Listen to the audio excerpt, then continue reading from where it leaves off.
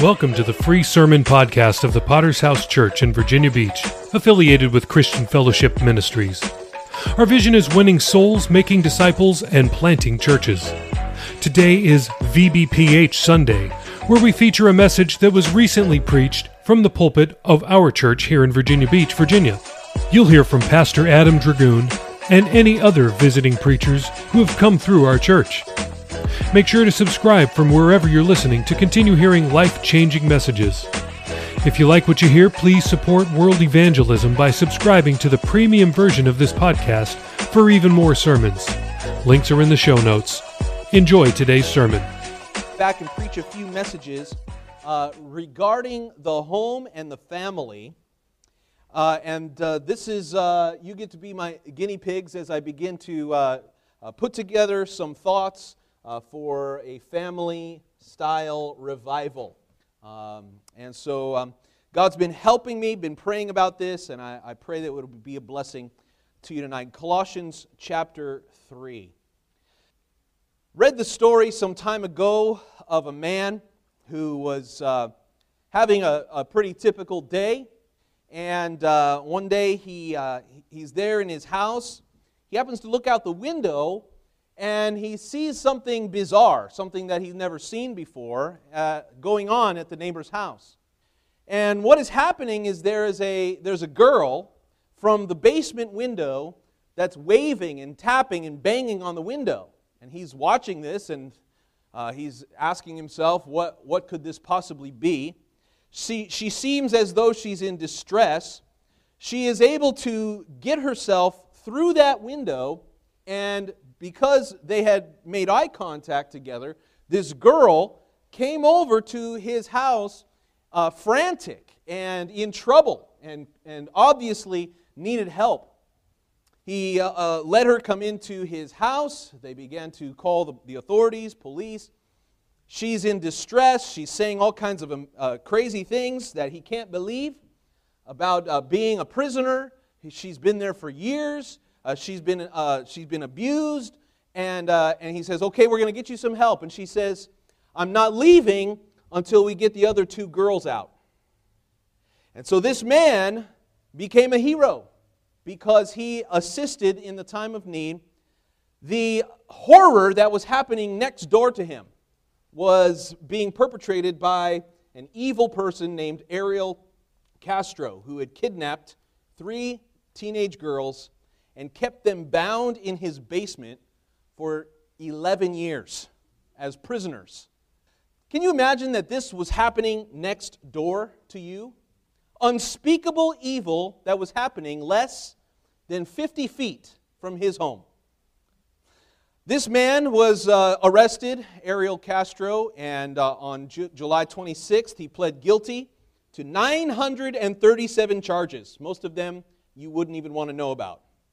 But they included kidnapping, rape, and murder. He was sentenced to life in prison with no possibility of parole, plus an additional 1,000 years. Lock him up and throw away the key. See, the problem is that on earth we have no punishment to fit that kind of crime. Can you say amen?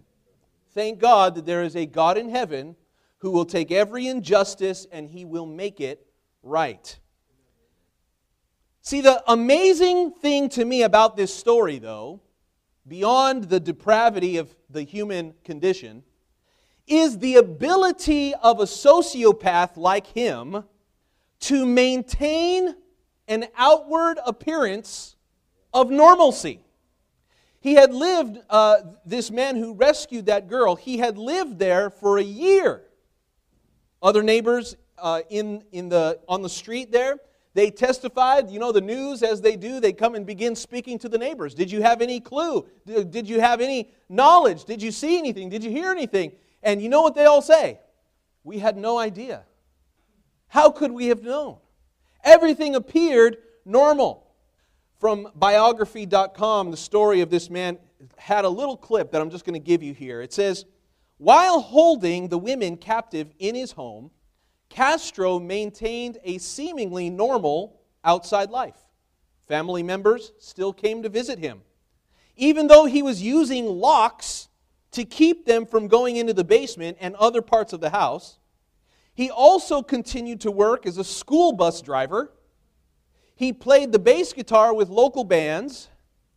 And surprisingly, this man even attended prayer vigils for one of the missing girls that was locked up in his basement, where he met with anguished members of her family. Unthinkable, right? To think that here's a man doing unspeakable things behind closed doors, and on both sides of his house, there's a whole neighborhood around him and a whole community around him that has no idea how evil that he really is. Isn't it frightening tonight to think? I mean, this is the kind of thing that makes you want to stay home and lock the door and never leave, right? But it is frightening to me to think what kind of evil can be occurring behind closed doors. And with that thought in mind, at differing levels of injustice, and I don't want to accuse anybody of that level of evil here tonight, but it is very possible for us, like this man, to put on a front that everything is okay. Everything's normal. Nothing happening here, right? Pastor, I'm all good. How you doing, brother? Great. Nice to see you. Everything's good? Yeah, everything's great. But when people go home, that's where many times the most evil parts of our lives are exposed. And so this is a message tonight. This is a scripture we're going to read. We're going to see something that ought to be common sense, that ought to be at work in every Christian life, and yet it is not. We should be like Christ. I mean, that's kind of in the name. We're called Christians, right? And to be a Christian simply means that we ought to behave like Jesus behaved. But as a pastor, I know better that oftentimes when the door closes, when we're not in public view, when we don't have the light of what everybody sees shining on us, that is the time when things are exposed that are definitely not Christian. When words are spoken, when deeds and actions are taken, that words that you would be embarrassed to say them when you're here at the church service, but good, godly Christian people, normally on the outside, can go home and begin to treat each other with spite and with contempt. And I want to examine tonight this scripture, which is fairly simple and yet so powerful. And this is a message I've titled, Unchristian Home. Let's look at Colossians chapter 3, verse 12. As it says, therefore, as the elect of God, holy and beloved, put on tender mercies, kindness, humility, meekness, long-suffering, bearing with one another and forgiving one another. If anyone has a complaint against another, even as Christ forgave you, so you also must do. Unchristian home. Let's pray for just a moment. Lord, we come by the blood of Jesus. Thanking you again for the possibility that our lives can be changed, that we can repent and we can live clean. God, I'm asking you that behind closed doors, Lord, that you would change that person. It is one thing to see our public image changed, but God, we want you to change the inner man, the one who is exposed when we're at home in front of our family and our loved ones. We're praying tonight that you would minister to that person in this place, even during this time. In Jesus' mighty name, God's people would say, amen. Let me begin firstly where our scripture begins, and that is by speaking about God's elect. God's elect. Our scripture said in verse 12, therefore, as the elect of God, holy and beloved. Speaking to the believers. Here's the Apostle Paul speaking to the church there in the city of Colossus, and he is reminding them of something that you and I need to be reminded of very often. And that is that we are special. My mom told me I'm special. I'm not saying special like that. We are special. And let me tell you what I mean by that, what the Bible means when it uses the word elect. So the original Greek word behind that is very similar. It's the Greek word eklektos. And what this should produce in you, when you see the word elect in the Bible, this should give you a radical sense of appreciation. Some people see that word elect and they say, that's right, I have been elected. Like a politician. A reason to be proud, a reason to show off an accomplishment, a reason to look down your nose. And many times this is how people interpret this doctrine of election. But that's not the way that we should see it. When you realize that God has elected you, that God has chosen you, what that should produce is what comes to follow in our Scripture, the fruits of the Spirit. It means that you won the lottery. It means that you've been given, you've been granted something that you do not deserve. You ever seen Toy Story? All the little green men in the rocket ship game? The claw. It moves. And it comes down and it grabs one of the little green men, and what does he say? Brothers, I've been chosen. Farewell. And he's all excited. He has no idea. He's about to get fed to the dog, right? But with God, we have been elected. He has chosen us. Of all the billions of sinners in the history of humanity, God chose you. Why? Because you were smarter than everybody else? No. Because you're better looking? No way. Because you're more spiritual? Far from it. The reason that God looked down on planet Earth and decided to save you, to send His Son, to shed His blood to cover your sins, what that should do to you is not say, wow, I must be a pretty good guy. No, it should be the opposite. I don't deserve God's attention. And God, if He has chosen me, it means that it's something very special. Not a gift of entitlement. Not that we deserved it because of how great we are. Far from it. No, because of how great He is. It reminds me of the story of Abraham. Abraham was not that much different from the rest of his generation. But out of all the people on the earth at that time, God chose to give His promise to this man named Abram.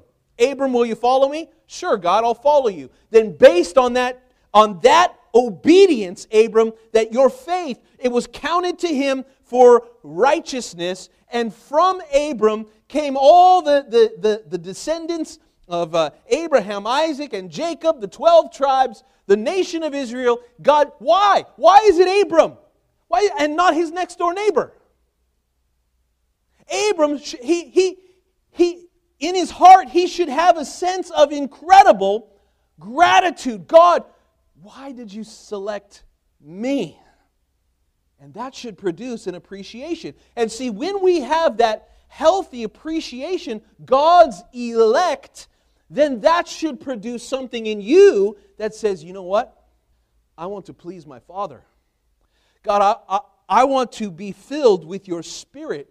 And I want that Spirit to change me and make me more like you. It should put our attention back on the God who elected, not upon self. If you've got a funky doctrine about election, it comes through in the way that you view God and view yourself.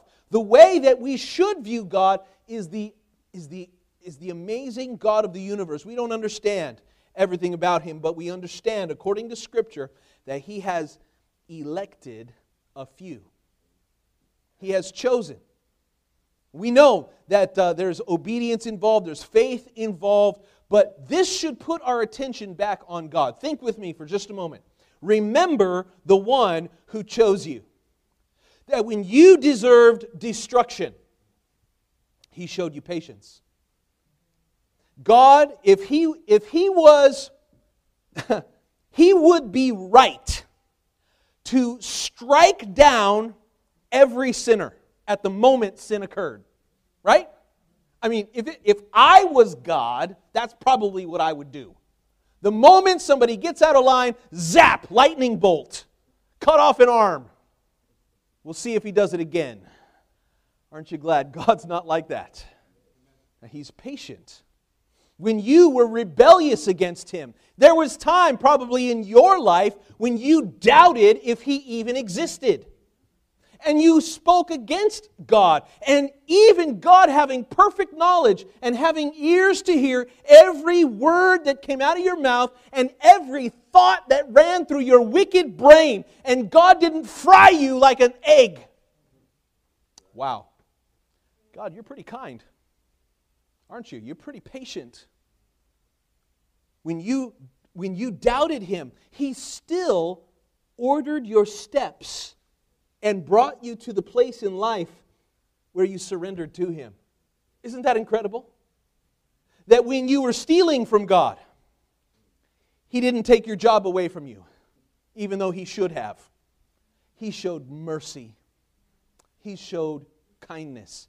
Even when there was a time of your life when you spit in His face, He sent His only begotten Son, who had His face spat upon, so that your sins could be forgiven. This is what all connected to your selection, your election by the God who had the right to destroy you. Out of all the sinners on the face of the earth, out of all the pagan idolaters that surround the world, out of all the false religions and all of the atheists and all of the people committing gross and violent sins in this world today, we are included. Why did God pick you?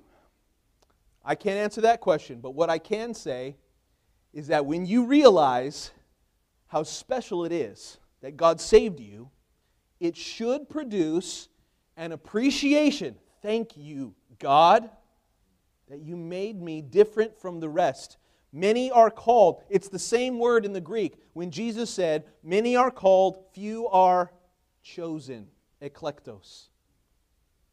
Many people have heard the gospel, very few have been chosen. So, as a result of this election, what it should produce is to spend our lives trying to become more like our Father in heaven.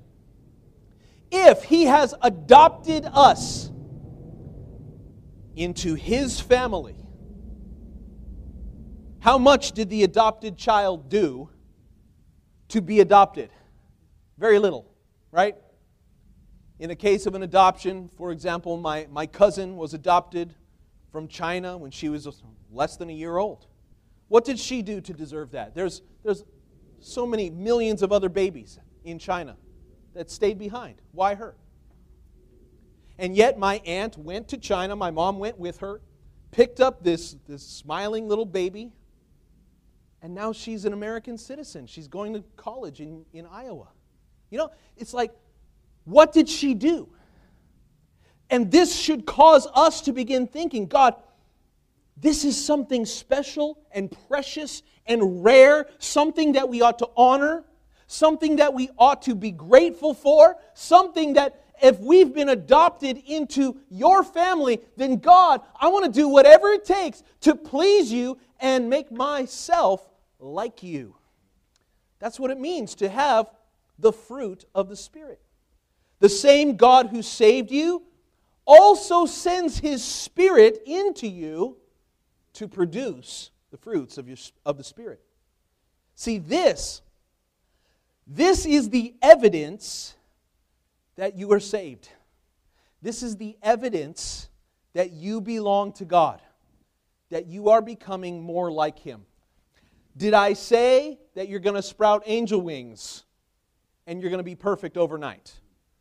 I did not say that, did I? Rewind the tape. No, I didn't say that. But what I did say is that the evidence of God's Spirit in your life is that you are putting off the former person that you used to be, and day by day you are becoming more and more like your Father who is in heaven. You're becoming more like Him and not less. That's the evidence tonight. Now, God has not called us to be the Holy Spirit for other people, right? So it's not my job to go around and say, hey, look, hey, if I was you, I would do this, this. And there's a place for godly counsel in the kingdom. But only you can give yourself this scorecard in the end. Character traits that are revealed by God should be evident in your life. So listen to this list that the Apostle Paul gives us, because these are character traits ultimately of our Father. They show us how He first treated you. Okay? Stick with me. We're going to go somewhere. It says, holy and beloved, put on tender mercies. Hasn't God shown you tender mercies? Kindness. Hasn't God shown kindness toward? And even when He corrects you, and even when He's harsh with you, even His harshness is kindness. Isn't that true? Humility. Jesus gave us the ultimate example of humility. The second person of the Trinity, creator of all things, at the right hand of God, got a cushy spot in heaven, and yet humbled Himself to be born into a manger. Humility. These are all character traits of God. Meekness, that means great strength under control. Meekness means having the ability to kill someone, having the justification to do violence, and yet choosing to hold back. Meekness. That's a character trait of God. And long-suffering. Isn't that great? Let me give you the Greek breakdown of that word. Are you ready? It means suffering for a long time. Long-suffering. Bearing with one another and forgiving. Isn't this a great description of the God that chose us? Of our Father, the family we've been adopted into. This is the nature of His kingdom. That we put up, that He puts up with us. He bears with us. Right? Maybe you've heard that term. You say to somebody, if you're having a hard time or helping them, and you say, just bear with me for a moment. Just have patience. Just give me a few moments. Help me here, because, listen, this is how God treats you. And ultimately, He forgave us. Forgiveness, it means that we deserved God's judgment, but because of the cross, Christ took our punishment. The gospel means good news that we can put our trust in Him, we can repent, we can turn from our sins, and when God looks at you, He no longer sees you in your sin. Isn't that wonderful? He doesn't see your past life. He doesn't see your mistakes. No, He has forgiven you, which means that now God can have a relationship with you. Say, yes, Pastor, that's great. That's the God that I serve. Yes, it is. That is your Father. Now it's going to get real. Because all of those things we just talked about describe God perfectly, but they do not describe you perfectly. For many believers, this is something we pay lip service to. This is something we say yes and amen to. Yes, my Father who has suffered with me a long time, He has bared with me. He has forgiven me. He has shown great kindness and humility and meekness toward me, but I feel no responsibility to be like Him. And it shows behind closed doors. When Pastor Adam's not around. It shows when your kids get on your nerves.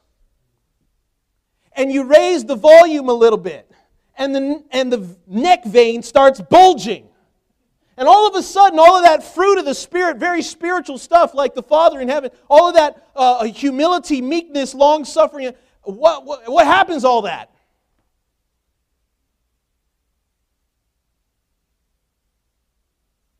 See, if we truly are adopted by this Father, if this Holy Spirit truly lives in you, then it really ought to bother you when you are not reflecting His nature and His character.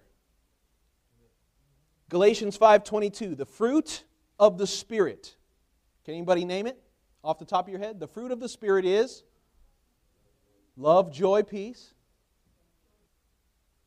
long-suffering, kindness, goodness, faithfulness, self-control. This is how we measure how spiritual you are. By the way, the true measure is not the way you act in public. The true measure is not the way you act in church. The true measure is when you're alone or when you're driving and some idiot flips you off. Whoa, Pastor, that's weird. Am I supposed to have self-control then too? Or I thought I could just cast this Holy Spirit out of my life for a few moments while I tell him that his mother was not married. While I pronounce curses on people. So does the Holy Spirit still live in you when you're at home? When you're at home. When you're with the people who care about you the most. It is so troubling to me that the home is often the last place that we think we need to change. If anything, it should be the first place. The first place where things start to change. And if you still got problems in public, yeah, we can deal with that. That's okay. But if you are treating your people right, that's evidence of the Holy Spirit.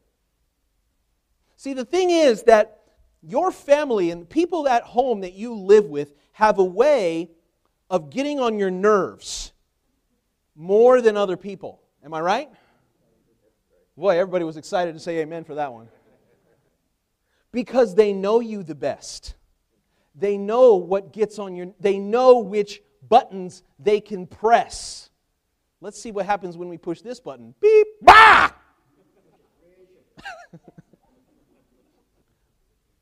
But see, part of being a Christian, part of living for Jesus, part of having a Father in heaven is understanding that just because somebody pushed your button does not give you an excuse to act like a sinner. To act just like the person next door who doesn't know Christ and is on their way to hell. If I put a camera in your home and watched you for a period of 7 days, and I put the same camera in your neighbor's home, the neighbor who doesn't know Jesus, would there be any difference? That's the true measure. See, I know that it's easy to lose your temper. I lose my temper sometimes. But what is surprising to me is when Christians think that that's okay and make no attempt to change it. I guess that's just how I am, Pastor. Is that what you would say to a drunkard? Is that what you would say to a family member killing themselves with alcohol? I guess it's just the way he is. It's just never going to change. No, there's hope in the gospel to change people, right? If it applies to a drunkard, if it applies to someone who smokes cigarettes, then it also applies to people who lose their temper. You need to change that. I'm not surprised that sometimes Christians find themselves cursing and using foul language. I'm not surprised by that. You know why? Because the nature of life, sometimes it happens. What is surprising to me is when it continues on for years and decades and never changes. And somebody says the right thing to you, pushes the right button, and all the filth of your old life comes spewing back out, puking all over your children. Is that okay? Is that evidence of the Spirit of God?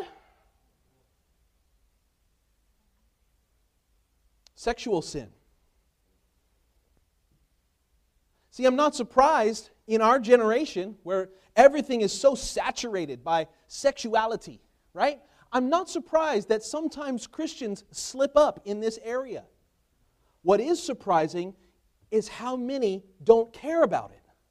Think it's okay. Think that God excuses it. Think that just because you haven't been struck by a lightning bolt yet, that God is okay with that perversion.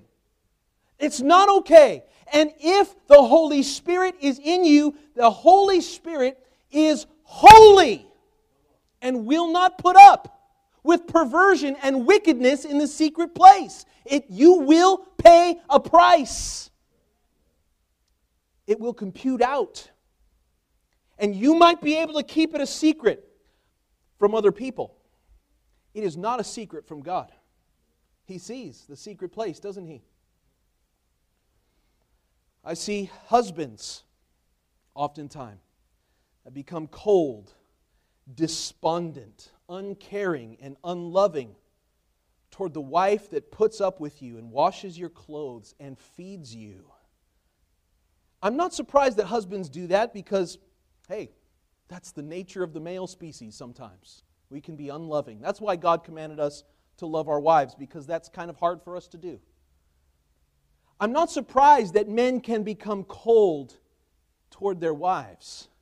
I am surprised that it remains that way, that you're doing nothing to improve it, that it doesn't concern you, or you think that God doesn't care, that you don't think about your wife and your children. It doesn't surprise me sometimes that wives can become vindictive and open up file drawers. Aha! You're just like your father. You know how painful that is to a man? I'm not surprised that women can become like that, can hold grudges, because that's a part of the sinful nature that we have.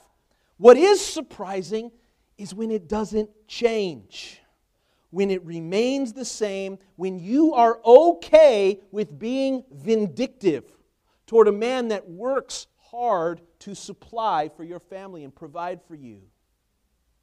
Can we go on? Name calling, verbal abuse. Hey, I've been around long enough that I know just because you say I'm a Christian doesn't mean that your mouth gets saved. You know that tongue of yours is still a fire that is set on fire by hell. That tongue of yours is a little spark which can cause a raging forest fire. That's true for Christians too. And the way that you speak, I'm not surprised that sometimes your tongue can get out of control. I am surprised when it doesn't change. Is that how Jesus would speak? Is that how you would speak if Jesus was standing next to you? The truth is, Jesus is always standing next to you and listening to you. Why is it so hard for us to simply be a Christian when we're at home? We have loose standards. If it's not okay in public, it's also not okay at your house. If you would get offended by me screaming at you and shouting and calling you names, would you be offended if I did that to you? Then why do you do it to your children? Why, husband, do you scream and shout at your wife like that and expect, she should just take it? Why would a wife scream and yell and call names to her husband and think it's okay? It's not okay.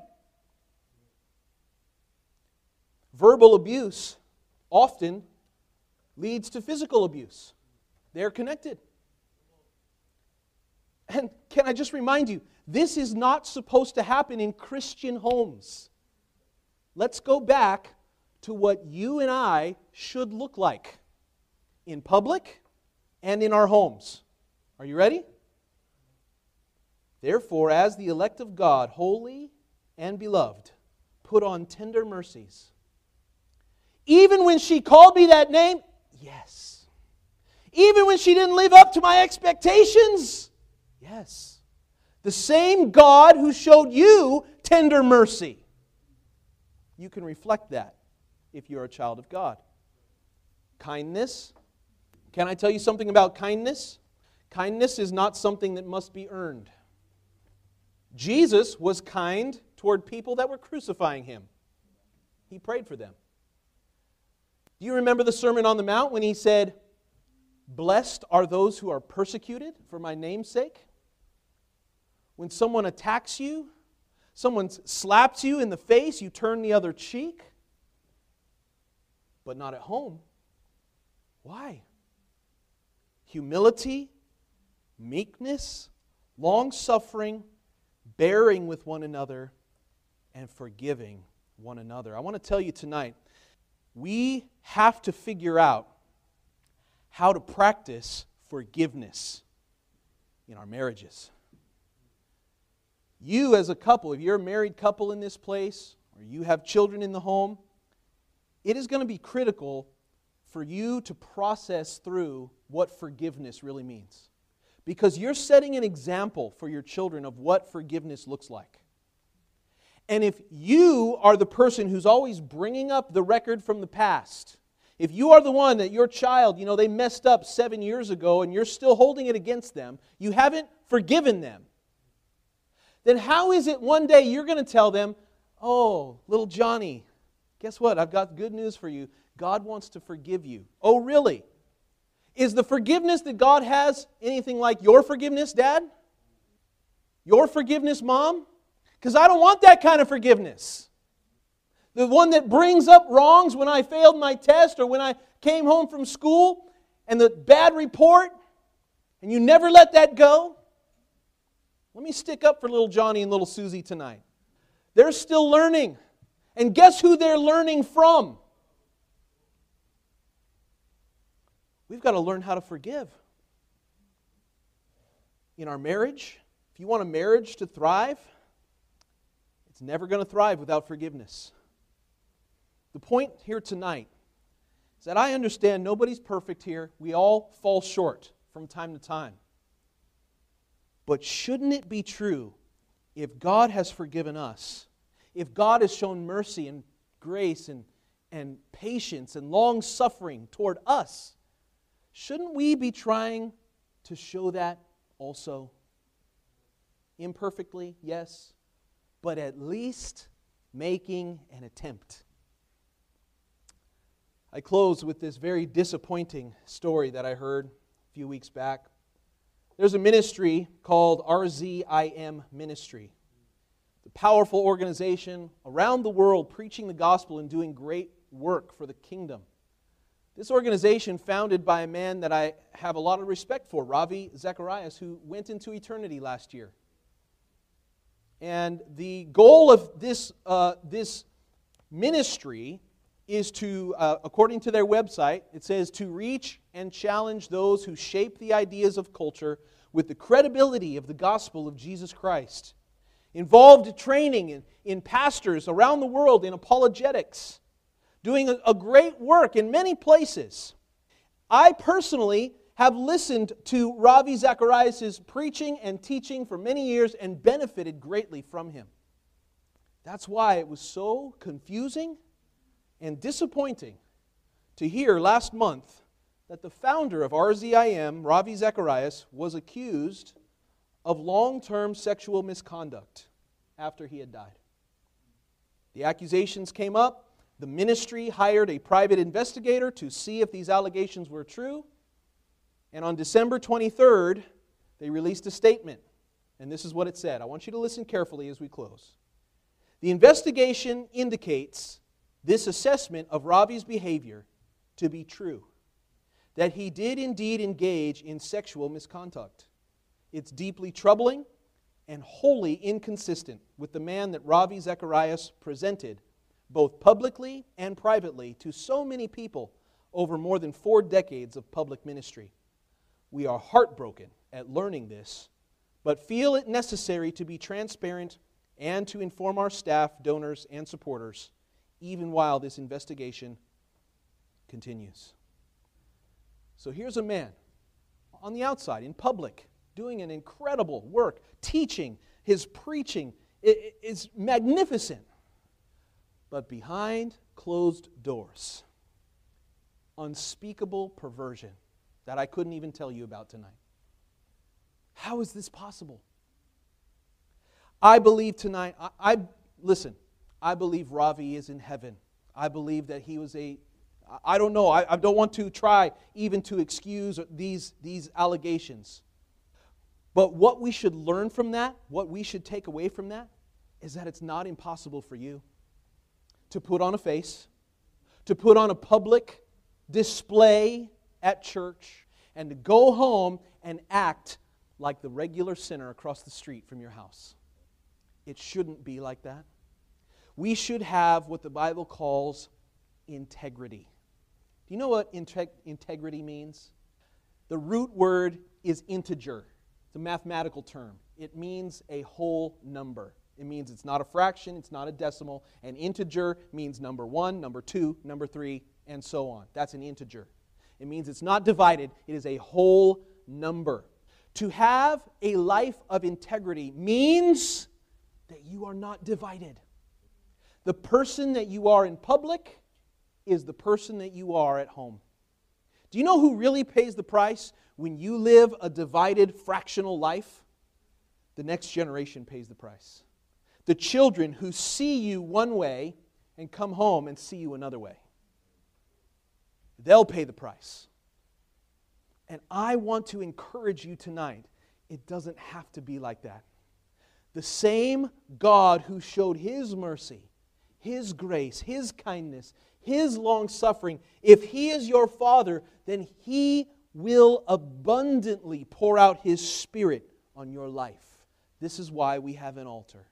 I don't want to leave you feeling hopeless tonight, because we serve a God of miracle, resurrection, life, and power. You can change. I can change. Thank God for that. We don't have to remain the same. I want you to judge your life right now, not based on the image that you are projecting here tonight. What about at home? The way you speak to your wife, your husband, your children, your boss that you don't like, the guy who cut you off in traffic. That's the real you, isn't it? Behind all the facades, behind all the images we throw up, God wants to deal with that person, and He can. He can change that person. You don't have to be that miserable old codger. You don't have to be that belligerent person to push the right button and you blow up. You don't have to do that, because we serve a God. We have a Father who is long-suffering. That means you can be long-suffering. We have a God who's patient. That means you can be patient. That He shows kindness and tender mercies. That means you can show kindness and tender mercies. But Pastor, they deserve it. So did you. Let's bow our heads tonight and close our eyes. I appreciate your patience this evening. Thanks again for listening to the free version of the VBPH Sermon Podcast, where we post sermons on Mondays, Wednesdays, Fridays, and Sundays. We also have a premium version of this podcast, which posts sermons and interviews every single day of the week. So why would you want to subscribe? I'm glad you asked. I have 5 reasons for you. Number 1, on the premium version, we post full versions of Testimony Tuesday, Pastor Campbell Thursday, and Study Day Saturday. If you'd like to hear those episodes, then subscribe now. Reason number 2, uninterrupted listening. We remove all ads and all extraneous content from our premium feed. Reason number 3, premium episodes always release 6 hours earlier than the free version. If you're an early bird, it's a great reason to subscribe. Number 4, our subscribers will gain access to our sermon chat group on WhatsApp, where we interact directly with listeners around the globe. If you'd like to chat with other premium subscribers, subscribe today. And finally, every dollar we raise goes to world evangelism. This is the best reason to subscribe because you are helping us launch churches all around the world. We don't put one dime in our pockets. Everything that we raise from this podcast will go directly to Thursday night of Chandler Conference. So please subscribe today by using the links in the show notes below. Thanks. Thank you so much for listening to the sermon podcast of the Virginia Beach Potter's House Church. Were you blessed by today's message? Let us know. Please leave us a rating on Apple Podcast or on Podchaser. We'll be back next time with another life-changing word from heaven. God bless.